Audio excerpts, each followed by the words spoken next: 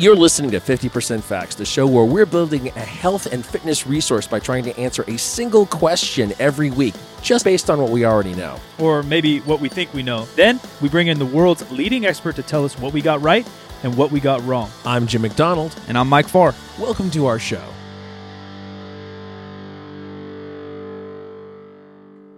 I was thinking, I would like to take credit, but it was probably Connor's idea. I think we're going to do, and I actually had to ask you, but we can just ask on air, is we're going to probably do a reacting to my first competition video. Oh, yeah. Because I think I'm going on probably 8 years ago. Because it's probably something like that, yeah. It's a whole nother topic. But I was talking to my Twitch chat about what makes you a powerlifter and what makes you a bodybuilder. Right. And for some reason in my head, they don't go together. Like my morals or my line isn't drawn well. But bodybuilding, I think if you call yourself a bodybuilder, you better step on stage in a mankini. Yeah. And in bag. But in powerlifting, I don't care. Banana hammock. Yeah, you tanned, shaved. Yeah. In powerlifting, I don't care. I think if you're I do think because the sport's so simple, you better squat, bench, deadlift. You can't just try to increase your bench and call yourself a powerlifter. Mm-hmm. But I think if you're in the gym and trying to get strong, you're a powerlifter to me, and I don't really care. But some people are really tight on it. Like, you better step on stage, put your ass on the line if you're going to be a powerlifter, if you're going to consider you're that, or, whatever. I'm not really like that. But with bodybuilding, because maybe I haven't done it, and I would never fucking call myself... I don't even want to call myself a powerlifter. I don't give a shit. That's what the internet calls me, but... Yeah. How do I describe it? I say we have a background in powerlifting, and both of us have lifted competitively and whatever. Yeah, at this point, for me and you, it doesn't matter. But I just mean for the general public, even. When people say, here's the thing that people can say without pissing anybody off. They can say, "I train like a powerlifter." Yeah. I train like a powerlifter. I like powerlifting. I like powerlifting. I do some powerlifting. Not I am a powerlifter, but I do some powerlifting. It takes that whole. It's just an elitist thing, though. Yeah, for some big old powerlifter to be all insulted by that. Like, you haven't even competed, and you're calling yourself a powerlifter. I competed 3 times at local, state, regional states. Fuck you. I don't think that there is, or even should be, any kind of stolen valor sentiment. That's what around. People get, though. People get so mad. I don't know why. I think this conversation started because someone came into my chat, and somebody new on Twitch, and they said something. I'm powerlifter-ish. And this was and I was like, you're powerlifter-ish? What does that mean? Because they weren't confident because of these assholes. They weren't confident to say, I like powerlifting or I've powerlifted. And I was like, well, what does that mean? Like, oh, well, I've only competed once or twice. I was like, you're a fucking powerlifter. Like, fuck those dickheads up there that think they're strong. Like, fuck, you're a fucking powerlifter. You step on, for sure, if you step on the platform once, now you're a powerlifter if you want to be. Right, exactly. It's if you want to be. I don't want to be. But, yeah, ringing in from last episode a little bit, like powerlifting, any competition I do now, gaming, I guess, because some people are serious esports gamers or whatever, and I get a little competitive, but none of this stuff is like fulfillment, I guess, to me, and that's where I don't find identity in competing as a powerlifter or identity in competing as a gamer. I think, and luckily enough for me that I've had the experience of coaching world record holders and playing video games with people that are top ranked and making friends with people that are insanely good in the esports world. But nothing compares to the fulfillment I had for basketball or through basketball, coaching or playing, let alone for sure playing. So then I don't get caught up in my identity being in these things. And our career is that if I had to label myself, I'm like a content creator. I'm a creator, whether it's business, products, branding, marketing, and content. So I do get some fulfillment from those things. And I think that's where people's identity, if you don't get fulfillment for something, but you identify as that thing, you got to remap your brain and your life. Yeah. Because I think that's going to be a big disconnect, and you're going to run into a road eventually that'll really fuck you up. Well, powerlifting, Olympic lifting, CrossFit, any wrestling, mass wrestling, any of those kind of things, if you're doing it locally and it is just a regular hobby and you're kind of a weekend warrior about how you do stuff, that's one thing. And I think it's another thing altogether if you're serious competitive, whatever, like in powerlifting, if you're traveling to go to meets, if you're trying to hit like national meets and international meets and stuff like that. That's an entirely different thing. Yeah. Most people are not there. Yeah, which is cool about these kind of sports. And I guess esports is a little different because you can go to local competitions, but normally you're just competing if you're fucking good. Yeah. Running, wrestling, powerlifting, weightlifting, CrossFit. They are kind of the sports that have built themselves on the people. And so you can kind of compete or find a division. There's different divisions. Like NBA doesn't have a division for a 35-year-old dad. Like that doesn't belong, like it's not a thing. But powerlifting does. Sure. Like CrossFit does, weightlifting does. Running, there's fun runs, right? Like they have these little tie-dye things or like a Star Wars. That's the only time I've ever once considered running. I think there's a Star Wars Disney 5K. Oh. And I was like, or I think there's like Adidas and Nike ones, and you get like a signature pair of sneakers. I love sneakers. I love Star Wars. One of those like almost made me want to run just to get the prize. Never going to happen, but at least crossed my mind for a second.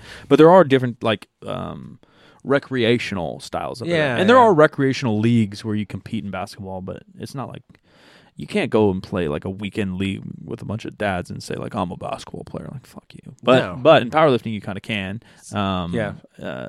Because the sport is for better and worse, so discombobulated. There's really good things why powerlifting has a billion federations. There's some benefits to that. There's some benefits to it kind of being a joke sport, in my opinion. But then there's some obviously negatives to a lot of those things too, where official or unofficial world records. Same with strongman. Shout out to Thor for that huge deadlift he just threw down. I think it was 1,058 or something stupid. But even that, like he posts like unofficial record, but he's like on an elephant bar. I was like, well, what fucking record? Like obviously it's strongman deadlift unofficial record, but it's not a deadlift unofficial record. Like it's not. It's just not. The deadlift. The act of the deadlift is in powerlifting. Yeah. Do you kind of deadlift in strongman? Yeah. But you're on this bar. Sometimes you got plates. Sometimes you don't have plates. Sometimes you have wide plates. Like the deadlift record is in powerlifting. So if you're using a funky bar, you're no longer the deadlift record man. You're the strongman deadlift. Yeah. Calibrated plates. And has to be. And you're not using straps, and you're wearing a singlet because you're competing in powerlifting, and that requires a singlet and all that stuff. Yeah, no, I agree with you on that point. But if you want to, not everybody's going to agree that. No, fuck them. I barely ever draw lines in the sand, and so when I do, we're doing it. And so if you want to be the strong man, unofficial record where the barbell can be an absolute wet noodle, sure. But that's not a deadlift. I mean, powerlifting already doesn't have much to it, so let's keep it as it is. Depending upon where you are. I mean, people might be asking about like which underwear you wear and asking everyone you to now prove it and stuff like that. I think the 2 or 3 biggest federations you got to wear whitey tighties. I'm actually that's kinky, is what that is. That's like, maybe who made those rules? Huh? I don't know. Elvis had a thing for tighty whiteys, but.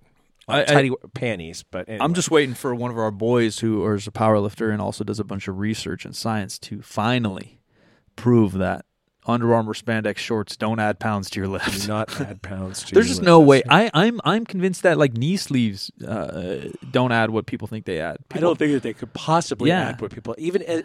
Make them as tight as you want. Mechanically, what are they doing? Yeah, it can't be. I think mechanically they're only adding that inch of foam behind your knee. So if you squat to insane depth, you're getting a hair like the tiniest rebound, but it's not a trampoline behind your knees. Yeah, I don't think it affects performance. I think what it does affect is keeping your knees warm for and people some confidence. Who have a problem with that. Maybe some proprioception, confidence. Same with belt. Like people say it adds 100 pounds, but that's just because you train with a belt all the time. So when you go beltless, it feels off. If you did, hypothetically, you could clone yourself and you did the same training cycle with and without a belt, I think that it would be marginal. Do you think a belt adds more or less than 10%?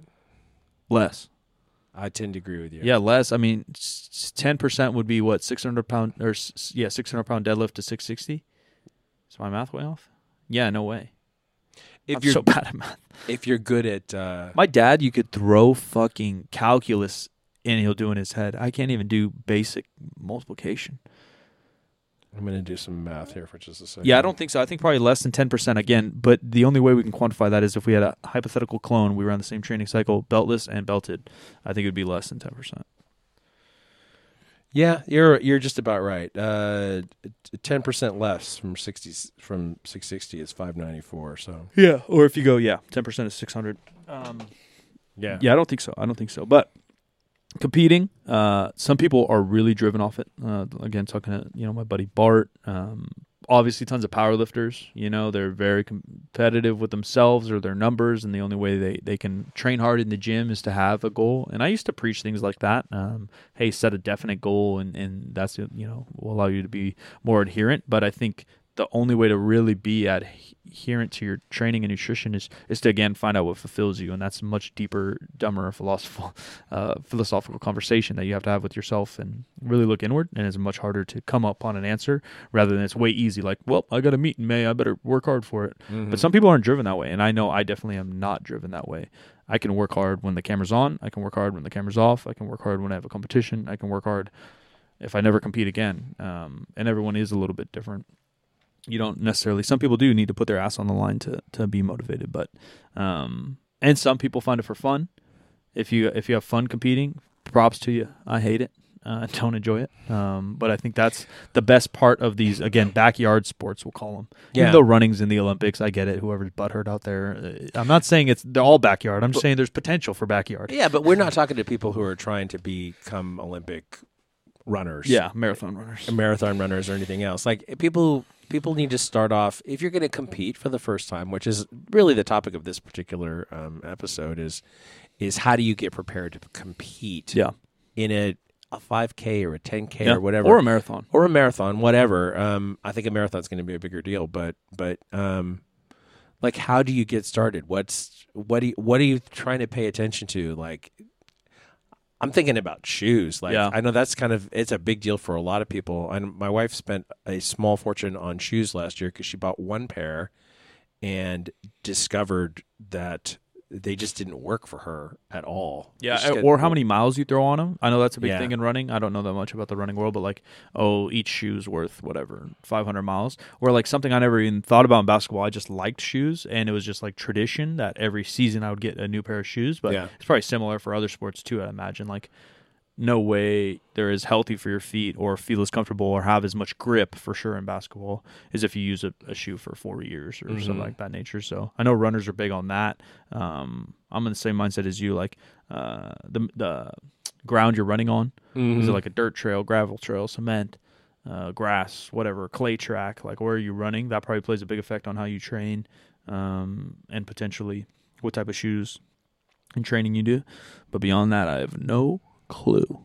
I was also thinking about, like what clothes you need to wear and chafing and like how do you? Yeah, they have Glide. They have Glide something. I think it's only Glide. I think that's only an issue when you're not a runner. Because if you're a runner, you ain't got that much chub rub. But when you're not a runner and you're built like me, right? Yeah, big thighs or bloody nipples. I've heard everything. Yeah, I've heard that. Like marathons, I've heard. Yeah, that, maybe if you have a different shirt on. I think I've had a bloody nipple actually. I still do wear like just big baggy cotton shirts. It's just my favorite, like a heavy 90s shirt, and that's what every basketball camp would give you. So you'd wear those to play practice, whatever. And I played so much, like I used to go from open gym to open gym. So there would be like one at my school, then there'd be one over at this rec center, and then I would end up at 24-hour fitness, and I would just play basketball like for 5 hours straight. And sometimes you change shirts, sometimes you didn't. I think one time I didn't, and the shirt's so heavy, and then when it got wet, it like bounced on you like a vest. I think I had a bloody nipple, and like when I was 18, I was like, what the fuck?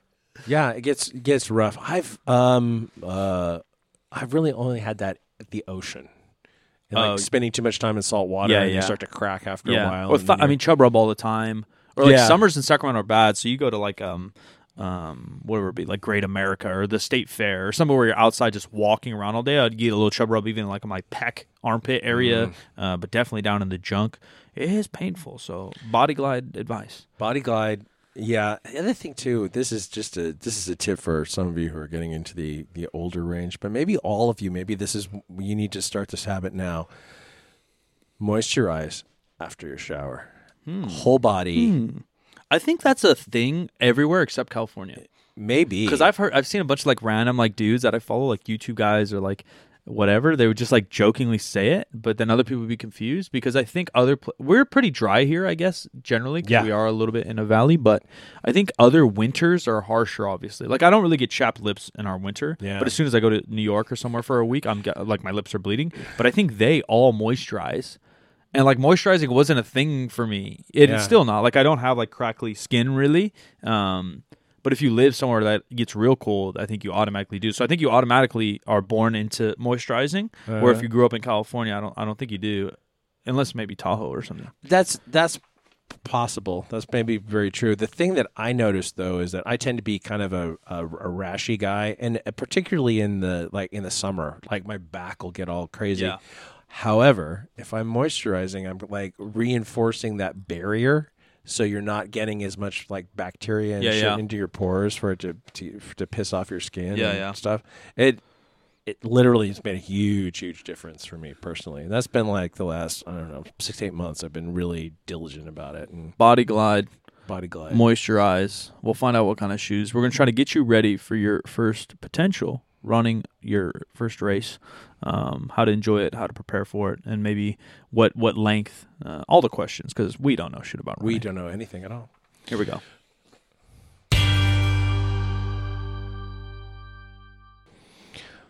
All right. Part 2.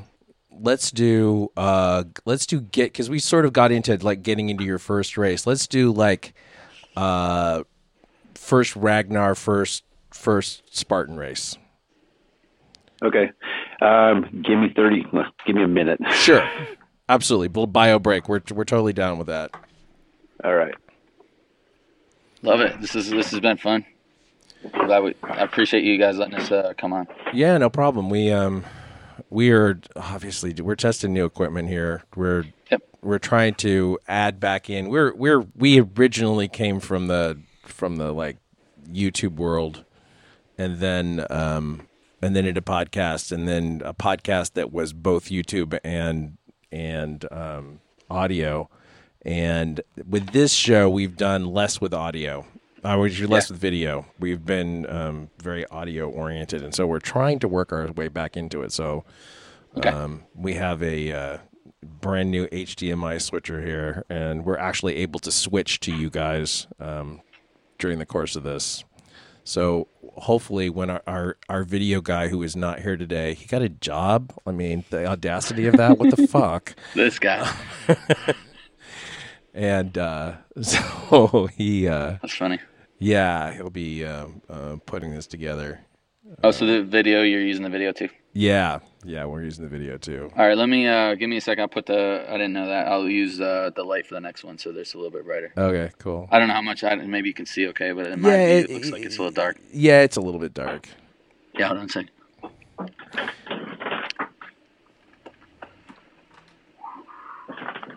I love that bio break. Yeah, I've been in way too many conference calls and like, you know, team meetings and crap where it's gone on much longer than you had expected. I actually have to be in one tomorrow, so.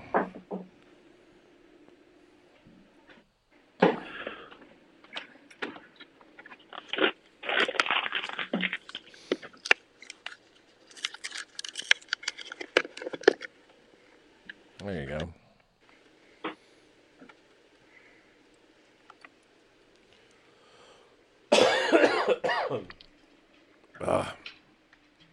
Came back from LA with a little cold.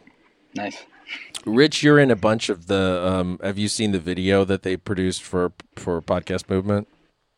No. You're in a couple times. Yeah, Saturday morning really? At the keynote Saturday morning, they showed their little promo video basically of the event. They're like, watch, for yourself in this video, and yeah, you were in there at least 3 times if I saw right. Yeah, I think that's about right. Okay. I was not in it at all, but I only watched it online. I wasn't. I played hooky on Saturday. I went to Venice and had lunch and then ice cream with a couple friends I don't get to see very often. So Nice. Yeah. That $20 went real far, I guess. Yeah, the guy just kept focusing on you for whatever reason. I felt so bad for him at that one party that was in the basement, that club. It was so dark, and there was no place for him to put his backpack down. He was walking around with a camera. I was like, is your back killing you? And he said, yes. I was like, yeah, I'm not surprised. I've been there. That's the worst party I've seen at any of those events. It was terrible. Really It was terrible. I haven't gotten a please evaluate kind of email or anything yet, but that's going to be on my list. Yeah. That and just some Well, of the, there were presenters that were actually talking about it in just how loud it was during their. Well, actually, I think you were in the one that we were listening to. The gentleman was, I think it was the podcaster from Lore. Oh, when he was yeah, speaking. yeah. We had mentioned it. Yeah, it was bad. It was bad. And then that one room that was split in two, and you couldn't hear anything on either side. The metrics woman was like, "This is fucked up." Like, she was not pulling any punches at all. The very last one we had in that particular space, the one commentator or the one presenter was literally yelling. Oh, I believe it. And yeah, it was getting pretty awful in that space. I totally believe that. All right, we set. You ready? We're ready. Okay. And now we're back with us another episode with our friends from the Ragnar Life podcast.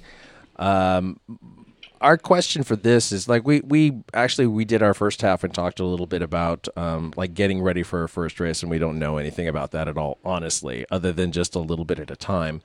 And then in the previous episode, we talked a little bit about maybe getting ready for a 5K. You guys both have a background in either Ragnar or Spartan or both. How would you prepare for one of those races? Okay, so I was going to let Rich go first, but so we, especially in to kind of talk about the podcast, that's a lot of when I started the podcast, what I wanted to show is that anyone of all levels is, in my opinion, just about ready to run a Ragnar. Not maybe, because on the road side, especially the road, you have different miles. Like there's some legs where it's only 2-3 miles. Mm-hmm. At all, and you don't, even if you weren't able to run the whole entire thing and you're on a team, that's okay as a team.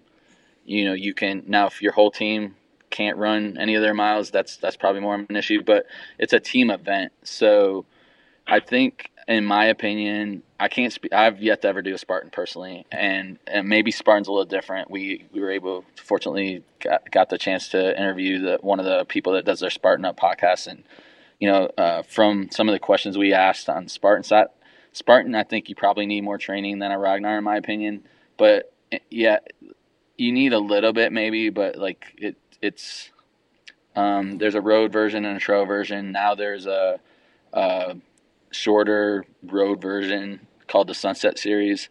So it's, I think Rich can probably speak better. I think it's 3 or 4 people run, and it's maybe a 12-hour race. So I think there's a room for almost everybody's level almost right away in a Ragnar race, in my opinion. And we asked the question, and there's definitely on that podcast, there's people kind of give different variations and different answers. But in my opinion, if you have any time at all to prepare, like you had said, you know, a couple months to go into something. So if you signed up maybe in January to do a race in August, that to me is plenty of time, no matter how much you've ever ran in your life, to be able to get on a Ragnar team. Maybe not on some trails, but definitely on the road side. You could probably fit in any team on a road, in my opinion. I've always said if you can run 5 miles nonstop, you can run a Ragnar. But talking about Spartan, you definitely don't want to just come off the couch and head out to a Spartan race. The training, once again, I'd highly recommend CrossFit facility if you've got one in your area to get started into something like that. But if not, one of the things that I did when I first started, I didn't really know that much about CrossFit at the time, so I didn't really realize it was an option. So I put a lot of miles down in training for Spartan. This first Spartan, they've got a number of different varying courses, from like 4 miles all the way up to 25 or 24-hour race as well. But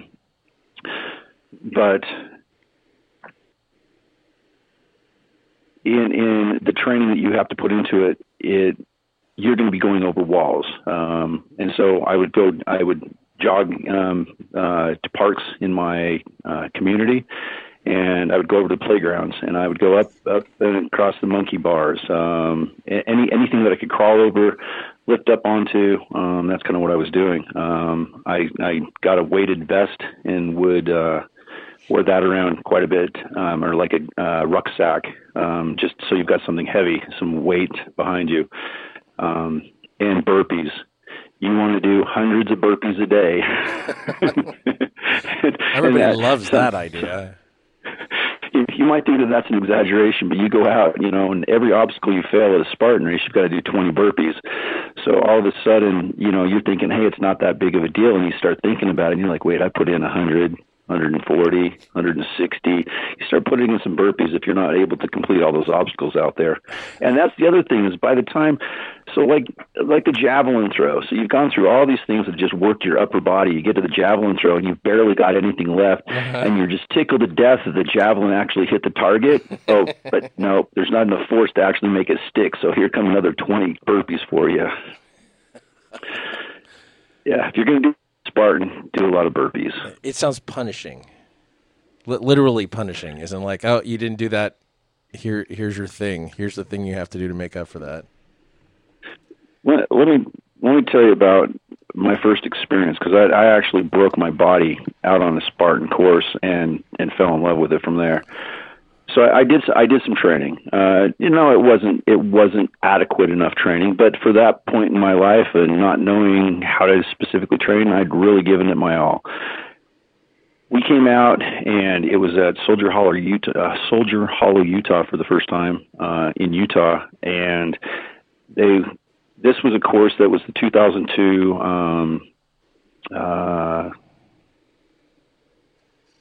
They used it for the cross country. I'm not sure what you call it when they do the skiing and the shooting. Is that the decathlon? Biathlon. Anyway, so it was at that particular mountain resort, and they started the race. It was a 1 mile uphill run. And hey, being a fairly strong runner, I'm like, I'm going to take advantage of this run and I'm going to go for it. And so, it's a single track trail going up, and I'm leaping over sagebrush bushes, trying to get around people at every opportunity I possibly can.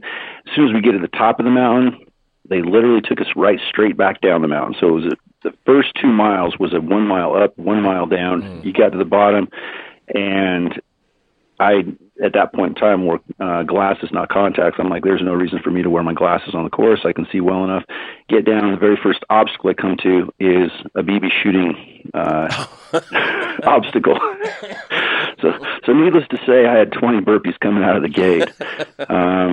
Hit all the different obstacles, got to mile 4, and there's an obstacle they call Berlin Walls. And I think like the first obstacle is like a 6-foot wall, and the next one's a 7-foot wall, and then an 8-foot wall that you got to skimmy over. And I got over the last one, and I hung my foot up on the top of it, came down basically kind of doing the splits, and landed with all of my weight on my right leg, hyperextended it, blew out the meniscus, and finished out the race. I mean, that was my proudest. I actually muscled through it and said, all right, we can do this.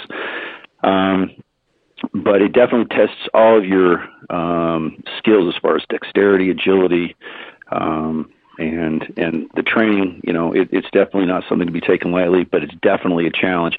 And when you say beat yourself up, yes, you do, but there's something that's exhilarating to that. And you're in some just beautiful country when you go out to these different races as well.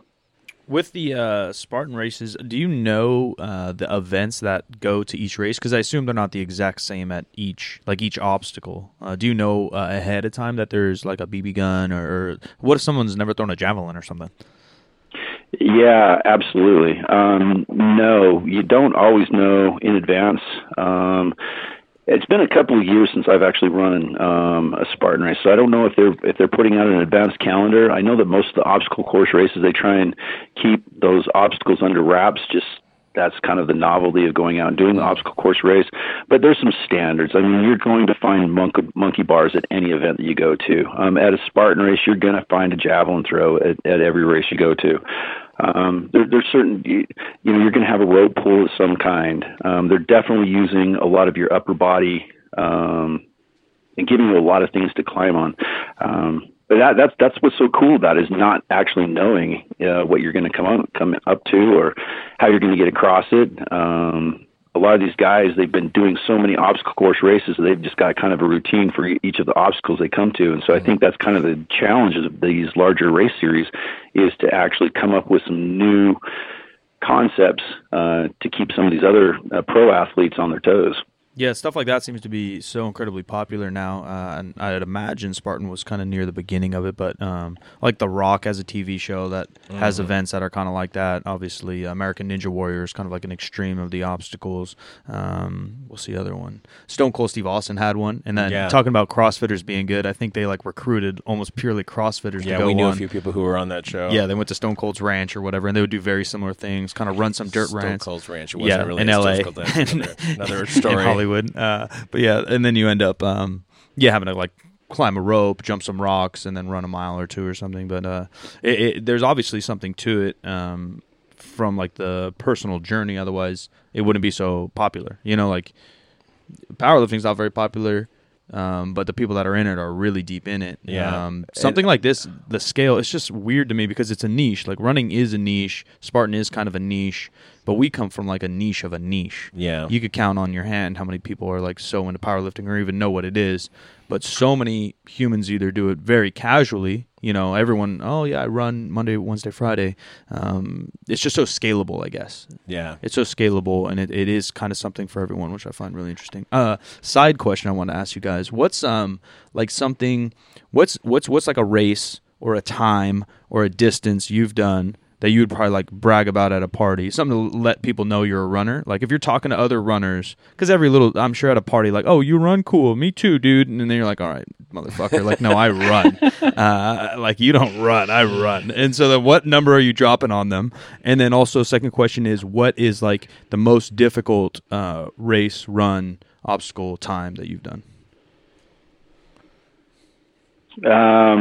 That's an easy one for me. My miles is 65 miles in 24 hours with obstacles at World's Toughest Mudder. I'm very proud of that. It took me 3 different attempts to get to that distance. I don't ever want to do it again. I was going to say, I thought you'd said that it took you 3 years to run 65 miles. And it's taken me 31. I haven't run 65 miles. That was pushing the couch at the same time. and that race definitely was the toughest as well. It definitely. I was not going out for podium. It was 100% pure personal accomplishment for any of it for me, and it was well worth it. It was, like I said, I don't want to do it again, but it was a journey that was definitely well worth it. Yeah, and I think for me, what's interesting, you talked about being a basketball player in the past, and that's, I think, what's been difficult for me in the running space, because I don't really still consider myself, quote unquote, a runner, even though I know I'm good at it.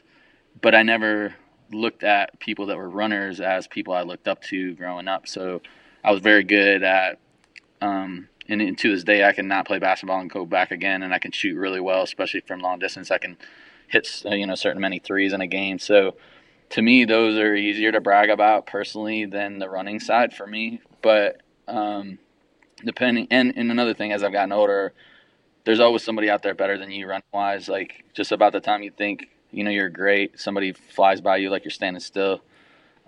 So for me, I think what I mentioned to people to kind of reference, and I talked about it earlier on the podcast, but because I never went out and timed myself in a mile time. My mile and a half time got below 8 minutes for a mile and a half. So I was kind of shooting to try to do 7.5 mile and a half for my military test. So in the military space, people just knew already that I was a good runner, and you get a lot of notoriety for it. But in certain circles, I'll talk about my mile time at any point being a good mile time. And I'm pretty proud overall that I'm able to maintain the long distance pace of about a 6.5 to 7 minute mile pace on a long distance, and I've been able to really do that consistently. So I think that's kind of holding my own in that sense. So it's it's funny because normally I'm very competitive and I would be a big deal, but I guess because of just never really looking at runners and kind of holding them up like I do other sports and other athletes, it's a little harder for me to talk shit. So. Do you guys have any experience with actual prep courses, or know people who took prep courses for Spartan? I aside from their online videos, I didn't know that they had any real prep courses. I've seen a couple, that were available for people, usually around a particular gym or whatever, sometimes a CrossFit gym or whatever. They put together a series so that people have some experience with running and some experience with obstacles and all that. We've definitely known some people who did the races there. There's like a big one that they have had at Is it Squaw? Yeah, there's that was last.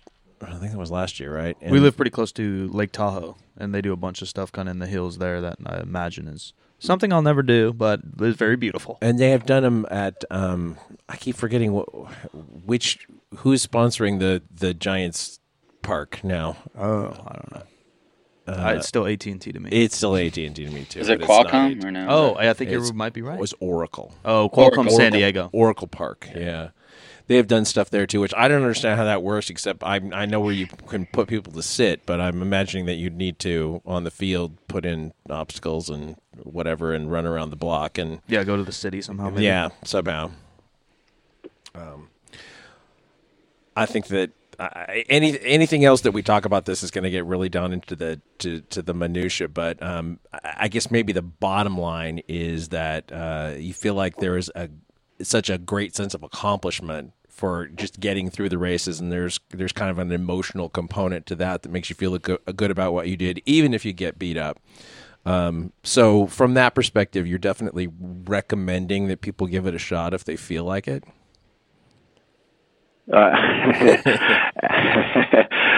Absolutely. I will tell you that the aches and pains never go away.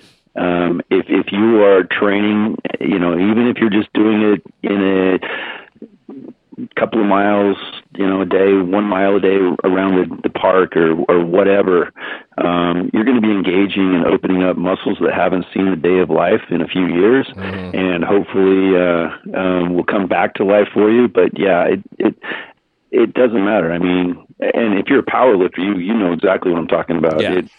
There's not a day that goes by that you don't have an ache someplace. It just kind of hurts so good. I don't know how else to put it. Yeah, and I think for me, never have I gone out and ran and I got done and said, you know what, really wish I hadn't done that. It's always usually the opposite. So I think, and Rich has seen a lot of people because he announces on the race side. So you just have, it's just hard to really explain to people who aren't doing it, that sense of, being in a team environment or just competing against yourself and really just pushing yourself to be better.